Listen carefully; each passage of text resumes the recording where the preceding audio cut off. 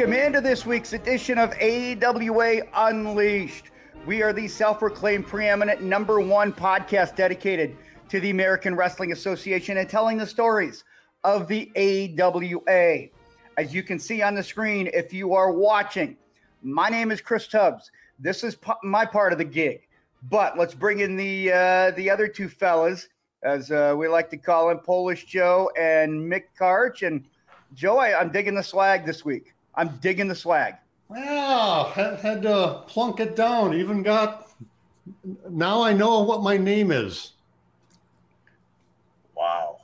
Good. Well, yeah, you're giving Karch residuals there because I think Karch gets a portion of that merchandise money. So I think you're making more money right now from that than you ever did with Vern. Oh, there's no doubt. I made more money now than I with Vern. Are you kidding me?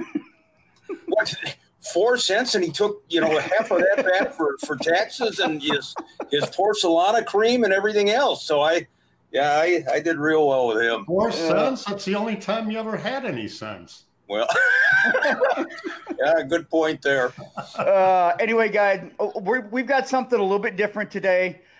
Before we get into the special guest, I do want to thank 7th Avenue Pizza. You can see the logo on the upper right-hand corner. We're getting into the part of the year, guys and gals, where it's getting a little bit warmer. Maybe, you want yourself some pizza, 7th Avenue Pizza. Go check it out. A lot of the local retailers up in the Twin Cities here, the state of Minnesota, 7thAvenuePizza.com. If for some reason you're having an issue, you can't find it, hit me up on Twitter, Facebook, MySpace, whatever you use in terms of your social media platform. And, of course, you can see the sweatshirt by Polish Joe. I want to thank Soda Stick as well because they are the official clothing retailer, the clothing provider of us here at AWA Unleashed. And we've got the T-shirts, we've got the sweatshirts, the hoodies, everything. Again, if you see it other places, it's not legit. Don't get the bootleg stuff because they might screw up the spelling of AWA. It might be, WAW, which it's not WA, okay? It's AWA Unleashed, okay? So just remember that. Okay. That being said, Mick, I'm going to hand it over to you. Back. Oh, Mackenzie, yay! Off Mackenzie. the top rope. There she goes. Ring the bell. That's a disqualification. Fines and suspension. All right. Well, we've got something coming up right now here, guys. It's a little bit unique to what we're doing, but I feel like this is one that people are really, really going to enjoy. I've been looking forward to this, guys, for a long time. I believe the correct term is mark out, but I'm going to let you take it here, Mick, and I'm going to get my thoughts together because I'm like super duper excited. All right. Well, the gentleman that I'm going to introduce right now, I have known for a long time, at least 30 years or better. When you talk about the modern era of professional wrestling and the guys that are super talented and can do everything and have done everything in the business, no matter what was tossed his way, he did it, and he did it in style. And I can't say enough good things about this guy. Talk about your consummate professional. And I don't know what name we're going to call him, as the show goes on, any number of names. But the big deal, in my estimation, my friend, Barry Darsow. And Mick, there he is. Mick, well, thank you. I don't know about that gentleman deal, though, but I appreciate that. Yeah, we have been friends for a long time.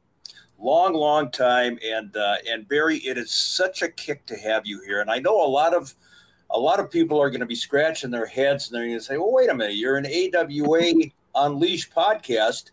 We went through our old programs and we don't see Barry on any of the AWA shows." But we'll get into that as time goes on. In the meantime, just to have you on the show is such a kick. I know that you are incredibly busy. We talked about that before you got on the air. You're still over, as they say in the business, and you're busy. You're on the road all the time. Yeah, I am. I'm very thankful that people still want to see me out there. That's half the thing in this business is to make some money and everything. And now it seems like you make more money now than you did 20, 30 years ago. Mm-hmm. So it's pretty nice. And thanks for having me on the show too. Oh, it's a pleasure. And as I said, for those who are not familiar, the 2 or 3 of you out there who, probably started watching wrestling last week, Barry is, again, I don't mean to use the hyperbole, Barry, but in so many ways, you've been handed so many roles in the business, and you have aced every one of them. And we're going to talk extensively about that, but, talk about your background a little bit in Minnesota. So, Chris, kick it off. All right. And I told you guys this before the show started. Barry was so over with me when, you can see he's got his, Demolition Smash, one of the personas.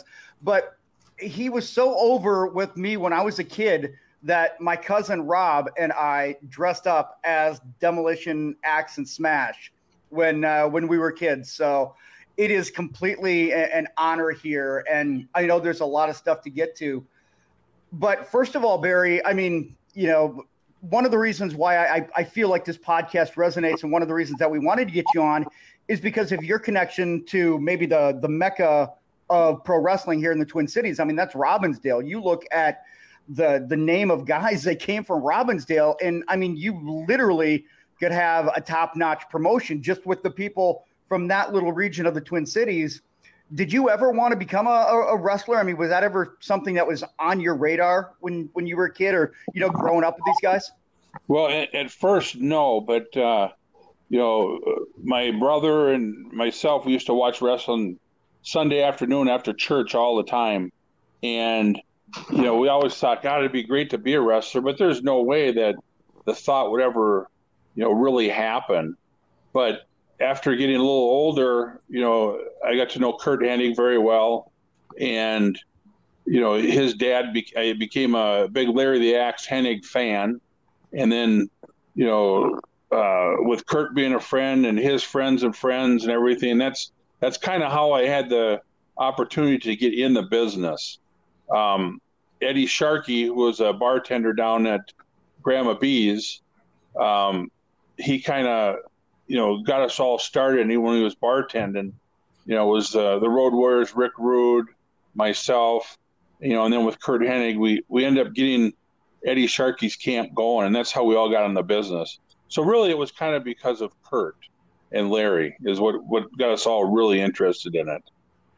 So, Barry, I got to ask you, this is Polish Joe, by the way, Barry. The names that came out of Robbinsdale, it's like the mecca of professional wrestling. It's like, what was in the water? Or maybe it was the beer when you were in high school, but what the hell was it? What was it about Robbinsdale? And then just give me a little bit about... Well, go ahead. Yeah, I think it was because of Curt. We all became Larry the Axe Hennig fans, and we all watched the AWA. And I think it was, kind of everybody's dream was to get into wrestling, but you knew it was never going to happen. But then when it finally did happen, all of us that were friends got in. And I think that's kind of one of the reasons why, Vern didn't want to hire me, and he didn't want to hire a few other guys, because I think he was scared that the whole Robbinsdale would take over the whole territory. Sure. And I really believe that. And, I talked to Vern a few times about working in the territory, and he always says, well, one day, it was never like, well, come on in. And I know he could have used me, but, that's why I just kind of stayed away. And then I never called him after that. Barry, that kind of springboards me into the next question. You kind of touched on a few things there, because I look at that Robbinsdale roster from back in the day, and my God, you talk about guys that made it in the business. So everybody looks at that list, and, they'll see Curt Hennig, and they'll see, Scott Simpson, they'll see Jesse Ventura, whatever, well, Jesse was kind of on the fringe there, but Curt Hennig and Larry. And my question was always that, why, of all people, wasn't Barry Darsow in the AWA? Because it seemed to me that was absolutely the perfect fit. And still to this day, when I look back on those 1980s AWA days, man, you would have just absolutely blended right in. So now, your theory about Vern is very interesting. Yeah. I always wanted to go back home, but all the territories that I was in wrestling, I did really well. So I really wasn't pushing it to get back. When I was in Mid-South with Bill Watts, that's where I really learned how to wrestle. And that territory was fantastic. And then from there, I went to Florida Championship Wrestling.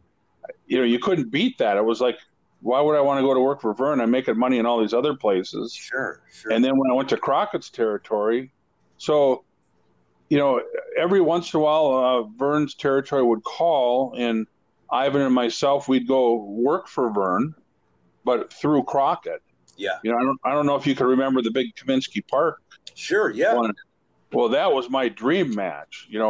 Growing up watching the Baron, the Crusher, and the Bruiser, and all of a sudden here I'm in the ring with these guys. I mean, it was unbelievable. Kaminsky Park.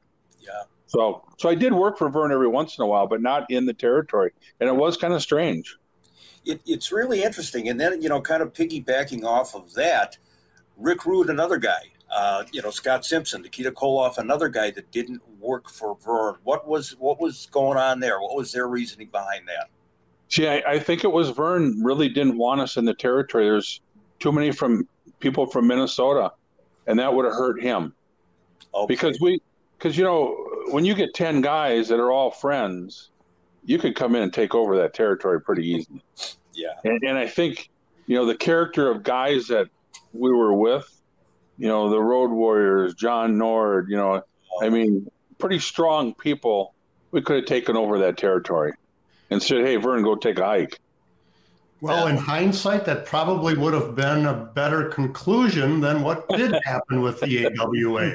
Yeah. You had a guy from New York come in and take it over, basically. Yeah. By forcing Vern out of the business. Right. Yeah, just sad. So with you, Barry, I mean, we've seen that, everything that you've done. I mean, you were, people got behind you when you were a good guy, fan favorite, the baby face, as they say. But I feel like what made you really good was you were such a believable villain. And to me, I feel like, that is where it seemed like just, I looked at you and you were so believable. Did you feel like you were better in either one of those roles? Yeah, I appreciate you saying that.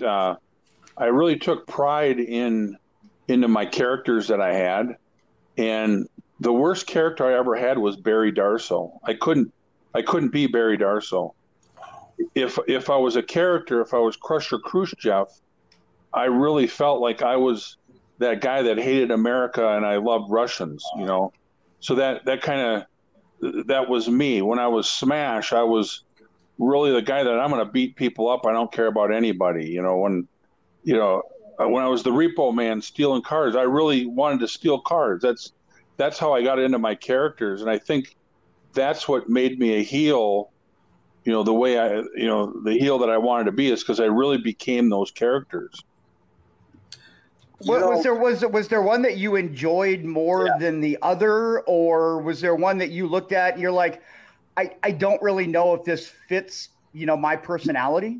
When I was Demolition Smash, that was my favorite character. But when I was the Blacktop Bully, love that one I could have went a long ways with, and they cut that short. But that was my favorite gimmick out of all of them. And the way they had it all set up, in the NWA, the way I was in jail, the whole program was fantastic, but it was just at a real bad time because it was a change in the guards. It was, Ric Flair was the booker, and then that's when all of a sudden, Eric Bischoff is in there and all these other things. There's so many changes that the Blacktop Bully just kind of went away. And when I had that match with Dustin Rhodes in the truck and got fired, that was just kind of a way to get rid of that character. And I really hated that because it was a fun character. You know, I could have wrestled Hulk back then, being the Blacktop Bully, if they would have pushed that. Yeah, so, I wanted to kind of follow up with it. Like, there's been a lot of controversy about that, and I believe that was Uncensored '94. Right. Was there a specific rule like going into that, like you couldn't do certain things? Is that what I'm hearing? Because I see this from the outside, and yeah, I was just kind of puzzled as to. It was really good. It was entertaining, and then it was like nothing went. It didn't go anywhere. Right. It was a huge match that they set up because, they had helicopters, they had cameras on cars. I mean, it was a huge, huge thing. And Mike Graham was our booker telling us what to do. And he told us exactly what to do, and we did it. And, they ended up cutting out a lot of the match because there was a lot of blood. There was a lot of, it was one of the best matches that I've ever been in. And when Dustin and I were all done with it, we both looked at each other and went, holy shit, was that unbelievable. And the next day I got home, I got a phone call from Eric Bischoff, and he says, Barry, hell of a match. He says, but I got some good news and bad news. And I said, well, Eric, what? He says, well, what do you want first? I says, well, give me the bad news. He says, you're fired. I said, I'm fired? Just got through saying I had the greatest match ever. And he says, yeah, I'm really sorry, but you couldn't have any blood on TV. Oh. And I said, well, half of it was the barbed wire that's in there. It really happened. And I said, we were told to do everything in there that we're supposed to. And he says, well, with the CNN towers, they didn't want any blood on TV and all this stuff and everything. So he said, the good news is I'm going to hire you back. I promise you, but just please go away easy. And I was friends with Eric, and I said, yeah, I'll do that. I'm fired. So they fired Dustin and Mike Graham. And I says, well, what about the camera crew? What about everybody? Why don't you fire everybody then? Why just fire us? And it just ended up being that way. But it was really a terrible, terrible way to end that part of my career there. But then he hired me back, and I was on a nice contract, and I hardly worked. And I felt terrible by not working because all my life I've always been part of it. And now I'm getting paid to go to TV, not even be on TV. And I felt so guilty. That was kind of the end of my whole wrestling was after that. I didn't even want to be in the business anymore. It was like I'm getting something for free now. You know what I mean? What's interesting about that, Barry, is that I know that there were guys, and that was the story about the NWA and, WCW back then, that a lot of guys were collecting that paycheck. Yep. And, not working for it. But a lot of them, on the other hand, were just fine, collecting, the gravy, so right. To hear you say you felt bad about not working, that's really something. Well, it's because I really loved wrestling. Yeah. That was my life. Every time I got in the ring, I worked, 100% of what I could do, and sometimes maybe it didn't look that way to some people, but to me, I was working so hard to have the best match that I could have with the person I was with. And it was really hard for me to not do that. And I look back now and I go, oh, what an idiot. I should have took the money and I would have been healthy. I wouldn't have a new knee and I'd have a good back. And, but, that's just not the way my thought process was.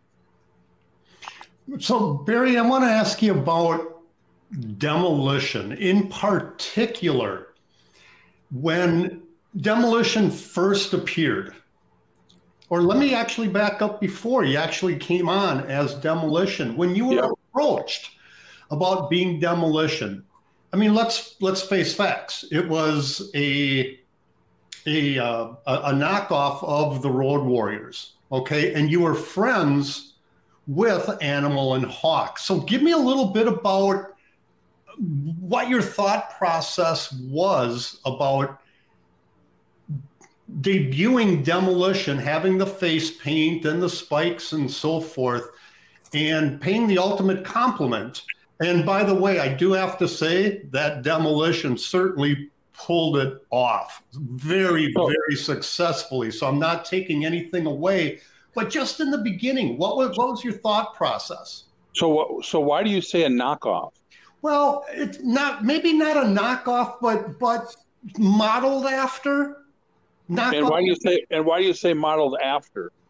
Well, as a fan at the time, you had the face paint similar to Animal and Hawk. And other people had that too. Oh, very, very true. And other people had spikes too, right? Very true, but they weren't. So why do you say that? Well, I say is that because what people out there say? Oh, it's a knockoff of them? No, not at all. A knockoff is they probably wrong word. I'm sure they copied us on a lot of stuff. A lot of the moves we did, they did. Why did they copy us? Why were they knockoffs of us? Oh, no doubt. I like I said, I'm giving Demolition its full credit. As a fan, yeah, but you're not. You're calling us knockoffs. I know, and we were another team that did something out there that worked for the WWE, and then somebody came out and said, "Oh, they're knockoffs of the Road Warriors." Well, that's the shits. That ain't true. And I will give you that. Because we went on our own. We worked different than them. We did things different than them. Everything we did was different than the Road Warriors. So how could we be knockoffs? It's just like if you said, oh, Hulk Hogan did a leg drop on somebody. Well, somebody else did a leg drop. They're all copycats of Hulk Hogan now?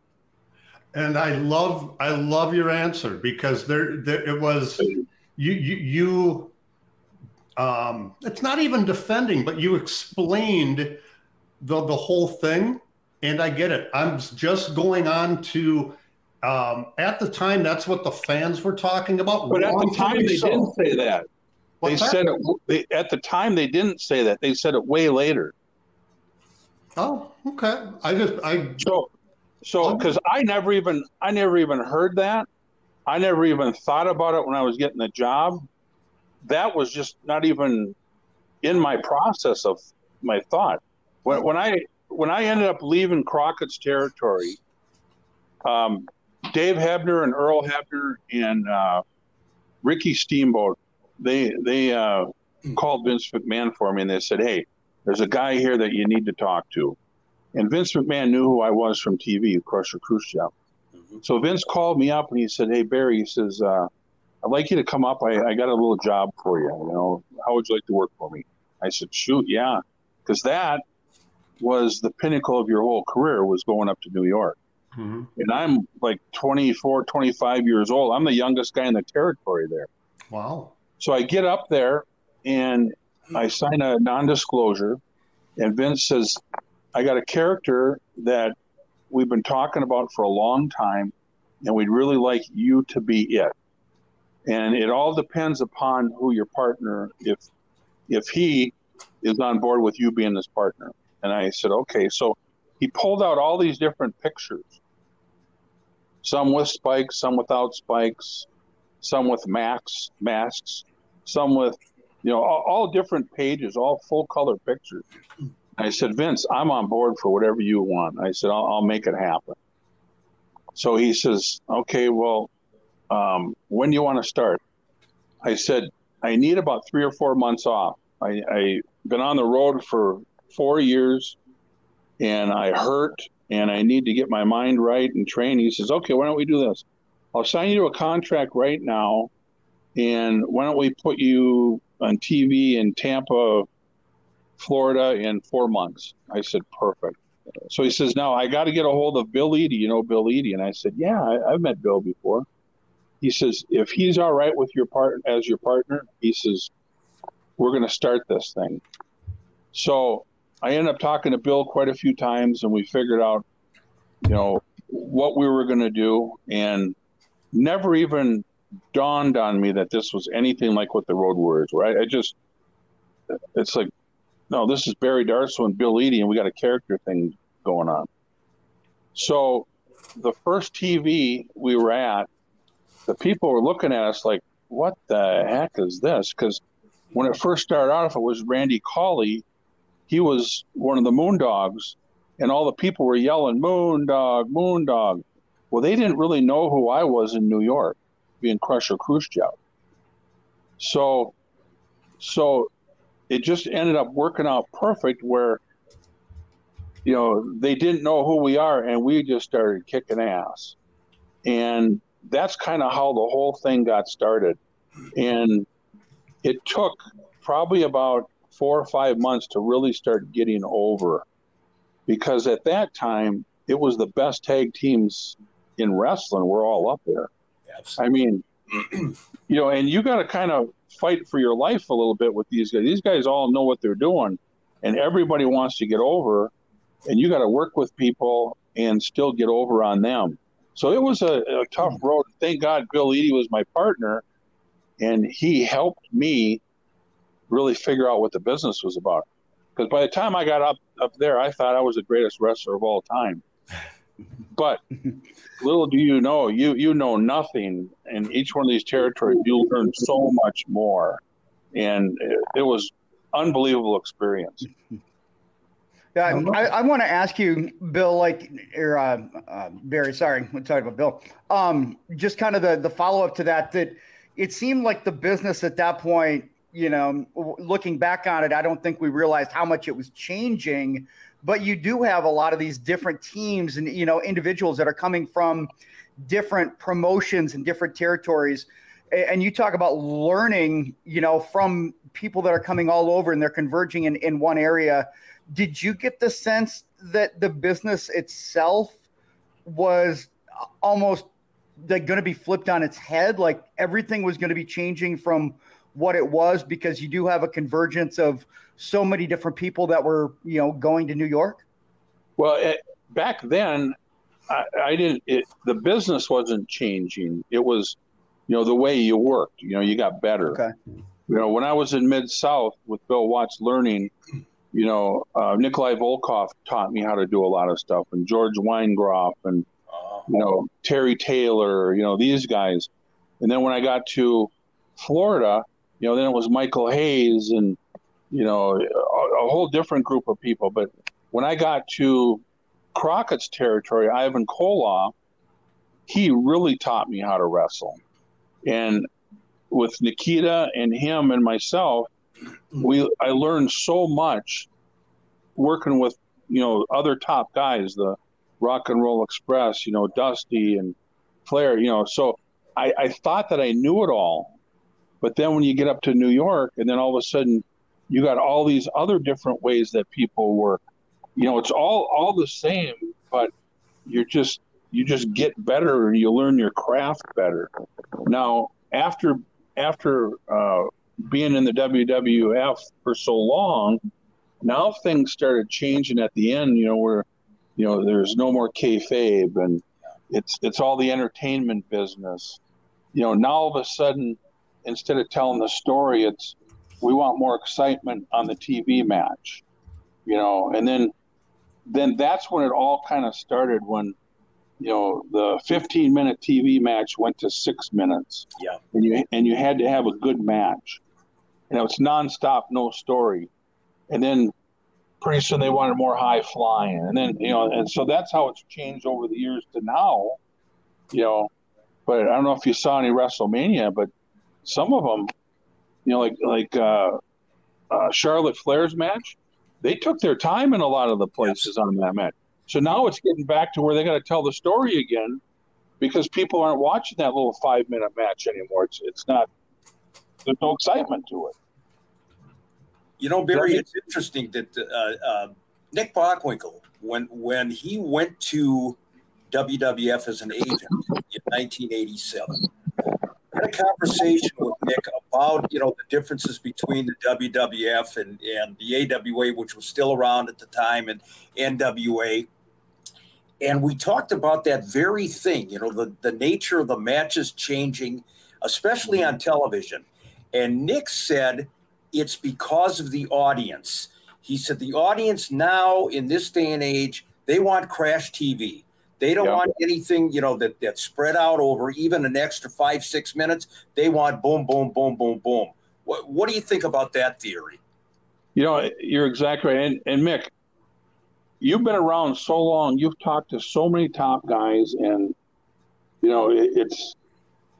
I look at what your career is too, and I love it because you've met everybody in this business.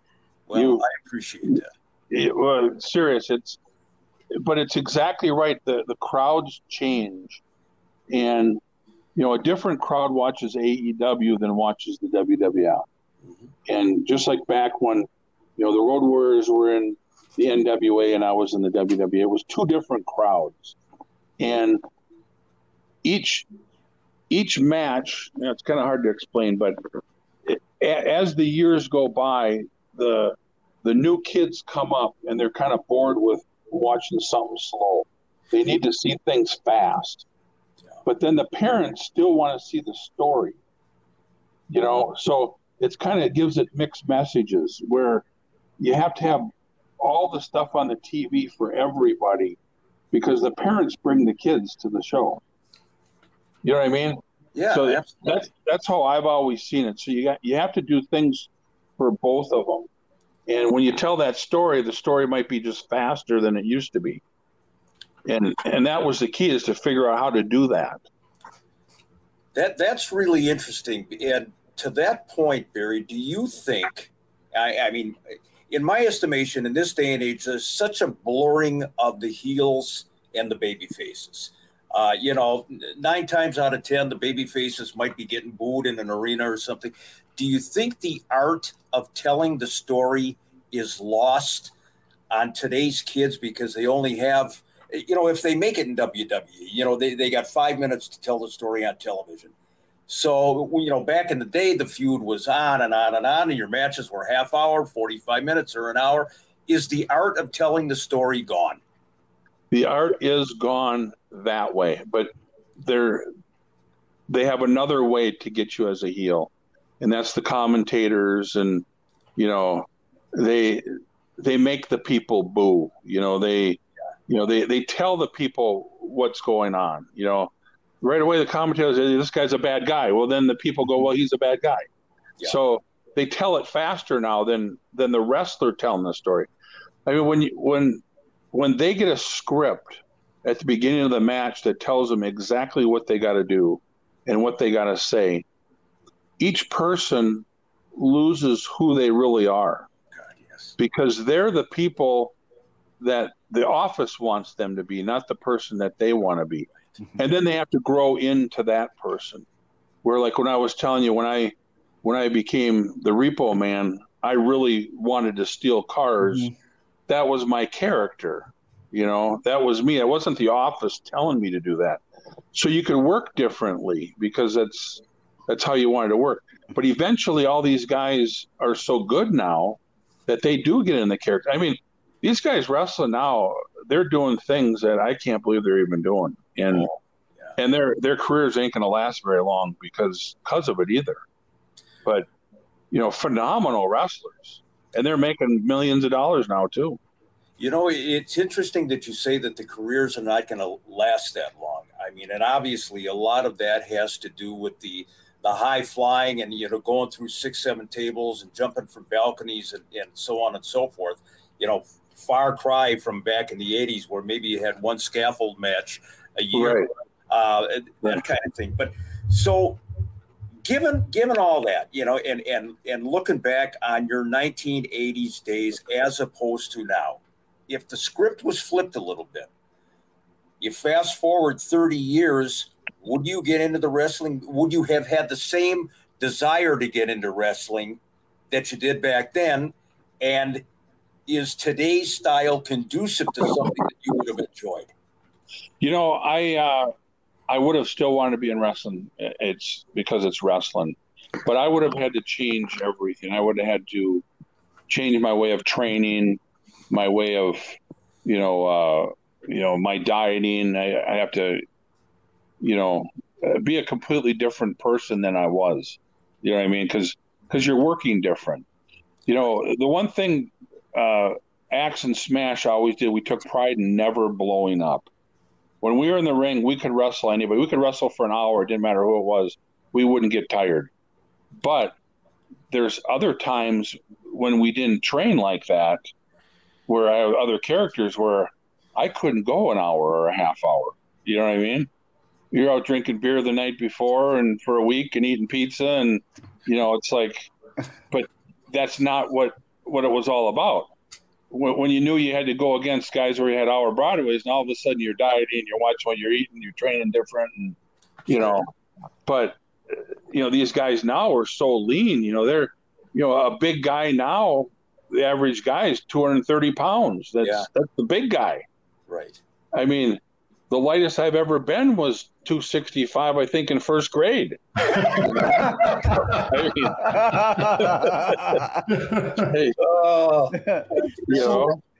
Barry, I'm going to stick with the 80s since we're sort of in that period. All right. I was doing Vern's TV at the time. And up until about 1987, Vern still had some success. Yeah. But, I mean, in 87, I was 22 years old myself. I could see that what the AWA was in 87 wasn't what it was when I was watching it in high school in the early 80s, when Hogan came in and the Road Warriors and so forth. What was the talk in the locker room at NWA, WCW, whatever you want to call it? What was the talk in the locker room about the AWA? And then I'll expand on that a little bit and ask, what was the sense in the NWA as well with this juggernaut of the WWF at the time expanding and growing and coming into everybody's territory? Well, it's funny you say that, because it was a real hush-hush thing to start with. And when, the biggest thing in wrestling back then was the AWA. Everybody wanted to be in the AWA because you worked the big towns all over the country. Everybody made good money. Vern really did treat people, I don't know if he treated everybody great, but, you did get good paydays and you were home a lot. It was like the premier territory. Everybody wanted to go there. But when Hulk Hogan did the Rocky movie and he came back, it just popped Vern's territory bigger than ever. And, you get guys like Nick Bockwinkel, who did the angles with Vern for so many years and everything. And all of a sudden you got a guy, Hulk Hogan, and Nick Bockwinkel. I mean, it was incredible. So now when you looked at how Hulk Hogan popped that territory, the Junkyard Dog popped the territory down in Louisiana. You had, Ric Flair somewhere, all the top guys in all the territories around. In Dallas, you got the Von Erichs, you got whatever. So now all of a sudden Vince says to his dad, I'm going to take over the world. And Vince's dad says, no, you're not going to do that, because we're not going to do that to the other promoters. And Vince Jr. says, oh, no, I'm going to do that. So what Vince did was he went and he talked to Hulk Hogan. Then he went and talked to the Junkyard Dog, and he talked to all the top guys in these territories. And from what I heard, he went to the promoters and says, I'm going to take your territory. I'll buy your territory, but, you're going to get this much money. And, Vern says, oh, the hell you are. You ain't taking me over. And Don Owens said that. And Crockett said, all these people. Well, Vince went in and offered these people so much money. He took the top guys from every territory. So all of us guys in the middle are going, what the hell is going on? Because we don't know that this is happening. And I can remember Jim Duggan coming up to me and saying, hey, Barry, has Vince ever talked to you? And I said, no, he hasn't. I said, well, what about it? He goes, he just offered me a big chunk of money. He says, so big, I got to go. So when he took the top guys from every territory and had USA TV, that's what did the whole thing. And Jimmy Superfly Snuka flew off the top of the cage and landed on the guy. Everybody who watched TV went, oh, my God, this is what we're going to do. That was the end of all of the territories. That was the start of the end of it. So when the Road Warriors went in there and, the guys after Hulk left, they were just hanging on. It was no longer the AWA territory anymore. It was there was wrestling going on, but the big thing was New York, and then it was Georgia Championship Wrestling and all that with TBS, So that's when all the territory. But it took years for it to go down. But the talk was, why do we want to go to the AWA anymore? Why do you want to go to Mid-South? We want to go to New York, or we want to be on TBS, the big stations. Very interesting point about Vince, picking everybody's talent. And I remember when it really hit with the AWA, Hulk Hogan and David Schultz, Dr. D, were on top. Yep. And all of a sudden, Vince has taken Vern's main event. He took Gene Okerlund. He took everybody up to and including guys that had been AWA mainstays for years and years. And Vince really had no intention of using them in any major capacity outside of maybe like a Crusher in Milwaukee, that kind of thing. So as you said, if Vince's intention was to bleed the territories of anything that they had, man, he sure did it, whether or not he needed the guys or not. It was just the perception, hey, Crusher and Mad Dog are going there too now. The AWA is nothing. Right. That's when he said he was going to take over the world. That was the only way he could really do it. He took the top guys and killed all the territories. But, that was the vision he had. And when he knew he could get USA TV, he knew that was on all over the country, and he could do that. And if he had the top guys from every territory, then every territory would want to watch their top guys on his TV. Absolutely. I mean, it just, no matter what anybody says about Vince is a freaking genius, Mm-hmm. And he's made a lot of mistakes, but he's done so many good things for this business.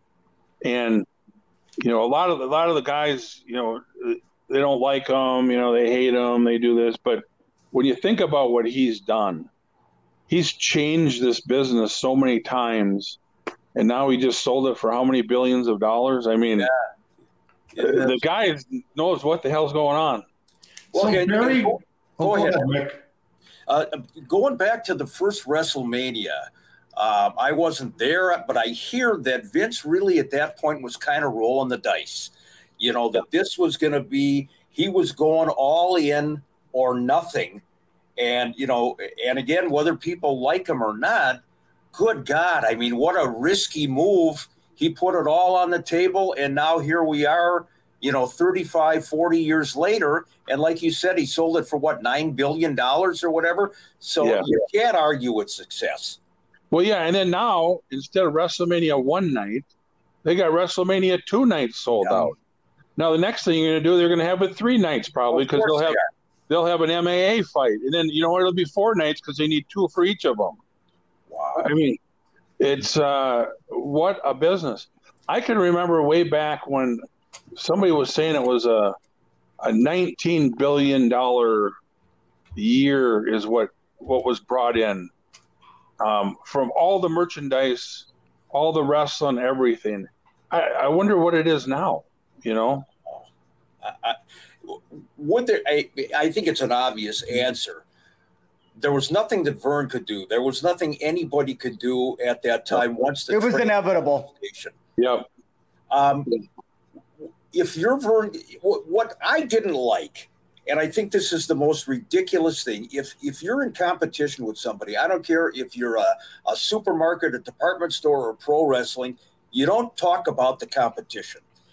And I remember, even in the NWA, all of a sudden, their phrase, their catchphrase was "We wrestle." In the AWA, Vern and, Wally would come on television and say, don't be fooled by, these guys that are coming in next week. We're the guys that know how to wrestle. Right. At that point, that does you no good, except for people, even the casual fan is going to say, hey, sour grapes, we know what you're doing here, and we're not buying it. Right. Yeah, Vern was in a tough situation when he lost his top guys, but he should have made more top guys, and he could have kept the territory going. It should have never even came to the point where the AWA ever went bad. I mean, there's so many wrestlers out there that he could have pushed. They might not have been Hulk Hogan, but they would have been the next step under Hulk Hogan, you know, that could have been a star and could have kept the TVs going. But somehow I think they lost their way in how they started their own territory and made it go. You know what I mean? They were so upset about what Vince was doing, they forgot about what they were doing on their local TVs. You know what I mean? Absolutely, sure. It's like when Kurt became their champion. They could have pushed Kurt and, you know, or whoever it was, and it would have been just an incredible territory, just like Crockett's territory was. And it was all TV and who the booker was and made it work. That's what makes the whole business. I mean, you know, when you turn a TV on and you go, oh, what the heck just happened there? That's the show you're going to watch. It never happened again.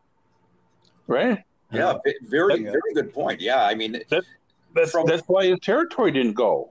From a production standpoint, right on down the line, you know, everybody was gone. Vern, you know, of course, he tried to work with some of the other promoters, you know, with whether it was Dallas or, you know, Crockett or Jarrett or whatever. And the story was always, now the promotions are button heads. Now the promotion wants their own guy on top.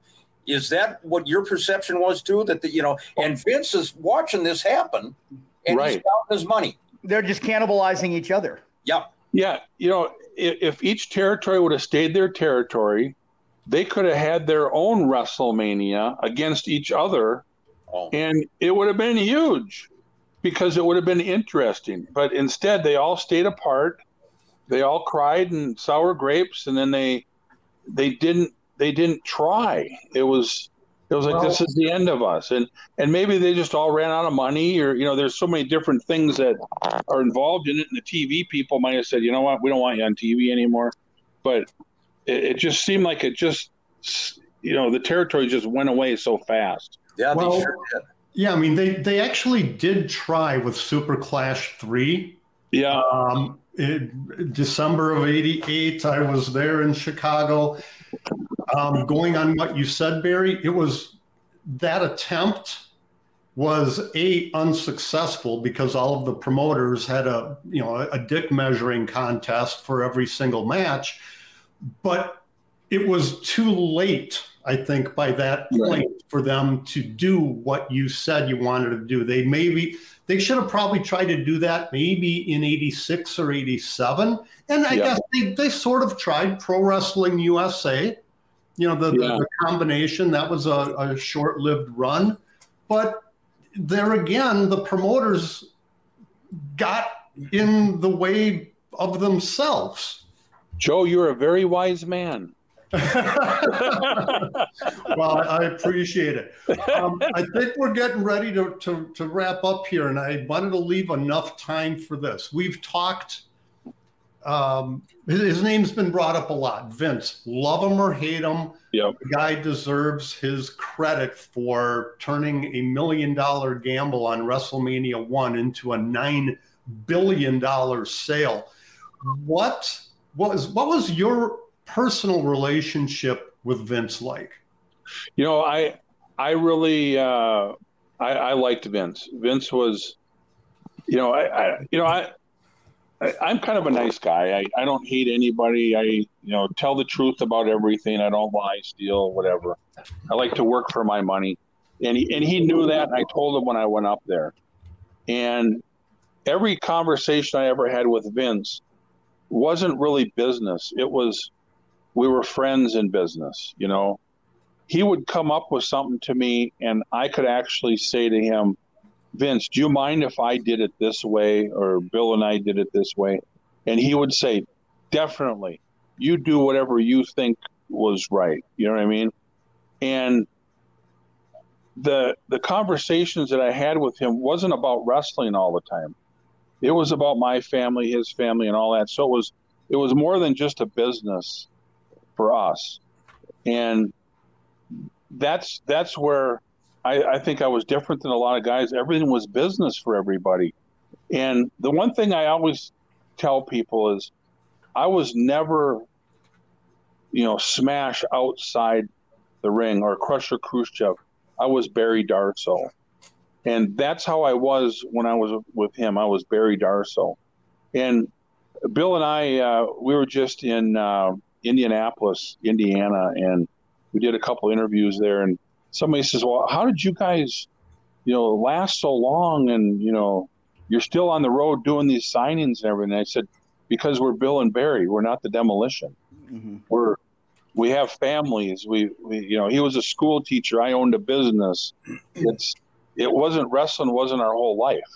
And that's how it was with Vince. And I think Vince knew that at any time I would just leave. It didn't, if something wasn't right, thanks, Vince, I'm gone. I'll get a job somewhere else. I'll go to Japan. I'll go to WCW, whatever. And he knew that. So that was kind of the relationship we had. Barry, you're talking about your personal relationship with Vince and how it wasn't always talk about wrestling. It was more on a personal level, which to me is very interesting because when you think about like an AWA roster back in the late 1980s, maybe they had 30 guys on the roster. Vince has all these guys and all these shows, sometimes 2-3 shows a day.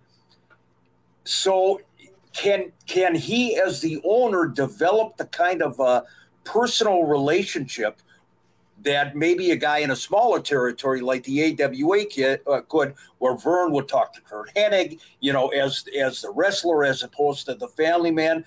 Were the conditions and the surroundings such that really Vince had too much business, so it was like a pleasure to him to get to know a guy on a personal level?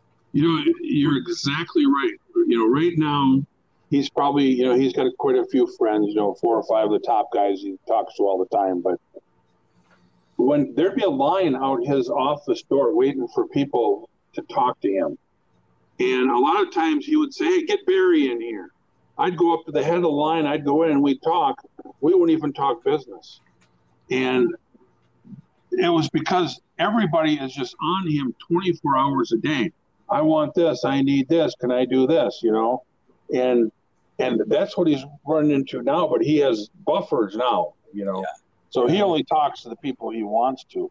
But back then he had to talk to everybody.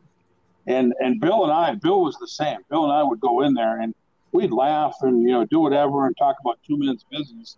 And he loved to talk to us. Mm-hmm. But you're exactly right. He can't have that relationship with everybody. He just can't. So the relationships he had, I think he really enjoyed. It brought him down to another level. There you go. He wasn't no longer Vince McMahon. He was one of the guys there for a little bit. Boy, what a great take on it. It kind of humanized Vince as opposed to, way up on the pedestal, we got the boss in the ivory tower. Hey, but don't get me wrong. He loved that more than anything. Oh, I'm sure. You know what I mean? Right now, the only reason why he's on TV is because he needs to be seen as Vince McMahon. Can you imagine him not being on TV for 2 or 3 years? No. It'd kill him. He'd probably die. Wow. And with that, Barry, we're going to wrap up part 1. I know there's still a few more things that we want to talk about. There's a lot of really good word association that I know Mick and Joe want to get into, along with a couple of topics that you were talking about, want to follow up. So we're going to break now. We're going to come back. We're going to break it into part 2, and okay. We'll be great. So we'll take a little bit of a break, and then we'll record, and the next one will be aired next week. So we're going to wrap it up here, guys. Follow us on all of our social media platforms, AWA Unleashed on Twitter. Join our fan page. Be sure to subscribe to the YouTube channel, you guys. That's the best way. AWA Unleashed on YouTube. I mean, my God, Mick will pay for it. This shit's free. Okay? Mick will pay for it. Well, I want to see the cat again. Don't worry about the cat. The cat will make its appearance several times. I guarantee you. You don't need to play the cat's entrance music or any. Oh, there you go. There it is. Oh, look on cue. On cue. Look at that. Look at that.